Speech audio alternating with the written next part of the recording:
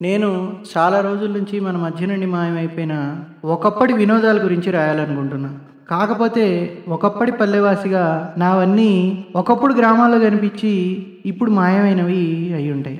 మొదట మనందరికీ ఇష్టమైన ఆసక్తికరమైన రికార్డింగ్ డ్యాన్సులతో మొదలు పెడతా. మా ఊర్లో శ్రీరామనవమి 4 రోజులు 5 రోజుల్లో జరిగేది. ఒక్కో రోజు ఒక్కొక్కరు ఉభయం. ఓ రోజు బలిజోళ్ళది, ఓ రోజు గొల్లోళ్ళది, ఓ రోజు సాలోళ్ళది, కళ్యాణం రెడ్లది, ఇటా అన్నమాట. ఉభయం ఎవరిదైతే ఆ రోజు దేవుడి అలంకరణ, అన్నప్రసాదాలు, వినోదాల ఏర్పాట్లు వాళ్ళవే. మా ఊరంటే ఇక్కడ మా అమ్మమ్మ వాళ్ళ ఊరు. అమ్మమ్మ ఊరంటే ఆత్మబంధువుల ఊరంటారు కదా. ఈ ఉభయాల సందర్భంగా జరిగే వినోద సమర్పణలో మేము ఎదురు చూసేది రికార్డింగ్ డ్యాన్సు, కీలుగుర్రాలు, నెమలి వేషాలు. ఆ రోజు ఉదయం నుండి సాయంత్రం ఎప్పుడవుతుందా అని ఎదురు చూడడం, ఈ లోపల డ్యాన్స్ పాపలు వచ్చారా అని ఎంక్వైరీలు చేయడం, కుతూహలం చంపుకోలేక జట్లు జట్లుగా పిల్లకాయలు వెళ్ళి వాళ్ళు బస చేసిన ఇంటి చుట్టూ గిరిగీలు కొట్టడం. ఈ లోపల ఎవడో పిల్లకాయ చెప్తాడు, నేను చూసారా డాన్స్ పాపని కిటికీ త్వరలోంచి అని. వాడు కన్ఫర్మ్ చేయగానే అమ్మయ్య అని మేమంతా తృప్తి పడ్డాం. చీకటి పడగానే మొదలయ్యేది వాళ్ళ ఊరేగింపు.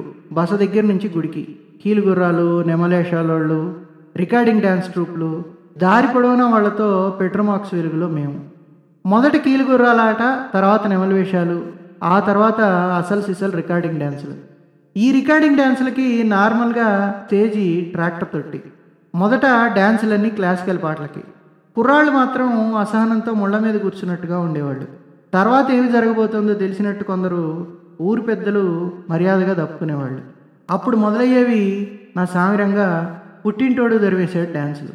వాళ్ళు రెచ్చిపోవటం, కుర్రకారు ఇంకా రెచ్చిపోవటం. డ్యాన్స్ వేసే ట్రూప్లో మొగాళ్ళని నెట్టేసి అంతా మా ఊరి మొగజనాలే. ఆ డ్యాన్స్ పాపలతో డ్యాన్సులు. మిగతా రోజుల్లో ఉండేవి హరికథా కాలక్షేపాలు, బుర్రకథలు. కానీ మాకు అవి ఎక్కవే.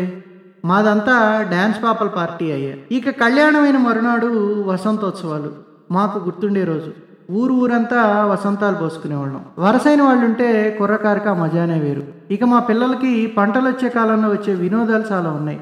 ఎలుగుబంటిని తీసుకొని ఊరూరా తిరుగుతూ వాటితో విన్యాసాలు చేయిస్తూ వచ్చేవాళ్ళు కొందరు కాటిపాపలంటూ వచ్చేవాళ్ళు, చిన్న చిన్న మ్యాజిక్ ట్రిక్ చేస్తూ. వాళ్ళ చేతుల్లో గోళీలను మాయం చేసి మా ముక్కుల్లోంచి తీస్తూ బాగా వినోదం పంచేవాళ్ళు. వాళ్ళ వెంట వీధులన్నీ తిరుగుతూ మేము. తర్వాత ఏమాల స్వాములని వచ్చేవాళ్ళు గుర్రం ఎక్కి. సాయంత్రం అయితే పసుబట్టలతో తయారయ్యి స్వామిలాగా గుర్రం ఎక్కి ఊరి వీధుల్లో ఊరేగేవాళ్ళు. వాళ్ళకి హారతులు ఇస్తూ ఇళ్ల ముందు వాళ్ళ శక్తికి తగ్గట్టుగా ధాన్యం ఇచ్చేవాళ్ళు ఊరి జనాలు. అలాగే హరిదాసులు. వీళ్ళు చూసేదానికి చాలా చక్కగా ఉండేవాళ్ళు. మెడలో హారాలతో, నెత్తి మీద బంగారు రంగు పాత్రతో, హరిలో రంగ హరి అంటూ వీధి వీధికి తిరుగుతూ వీళ్ళ వెంట మేము. అలాగే శంఖం ఊదుతూ వెట్టివాళ్ళు వచ్చేవాళ్ళు. అంతా బార్టర్ సిస్టమే. ఇచ్చేది డబ్బులు కాదు, ధాన్యమే. వరి నాట్లకి, వరి కోతలకి ఉత్తరాది వాళ్ళంటూ పనికొచ్చి అవి అయ్యే వరకు మా గ్రామంలోనే బస చేసేవారు. వాళ్ళని డబ్బులు కూలీలు అనేవాళ్ళం. మాకు విశాలమైన కొట్టాలు ఉండడంతో ఎక్కువ మంది మా కొట్టాల్లో ఉండేవాళ్ళు. వాళ్ళ భాషలు, వాళ్ళ వంటకాలు, వాళ్ళ పాటలు మా పిల్లలకి ఎప్పుడూ వింత, ఎప్పుడూ మహా ఆసక్తి. పంటలు కోసేశాక పొలాల్లో రాలిపోయిన గింజల్ని మేపుకోవడానికి బాతులోళ్ళు వచ్చేవాళ్ళు. వాళ్ళ నివాసాలు పొలాల్లోనే. వాటెంటబడి ఆడడం మాకు పెద్ద సరదా. అలాగే మా చుట్టుపక్కల వాళ్ళకంతా మా ఊరికి ఒక 4-5 మైళ్ళ దూరం గొట్లపాళెంలో గౌతమి టాకీస్ అని ఓ టూరింగ్ టాకీస్ ఉండేది.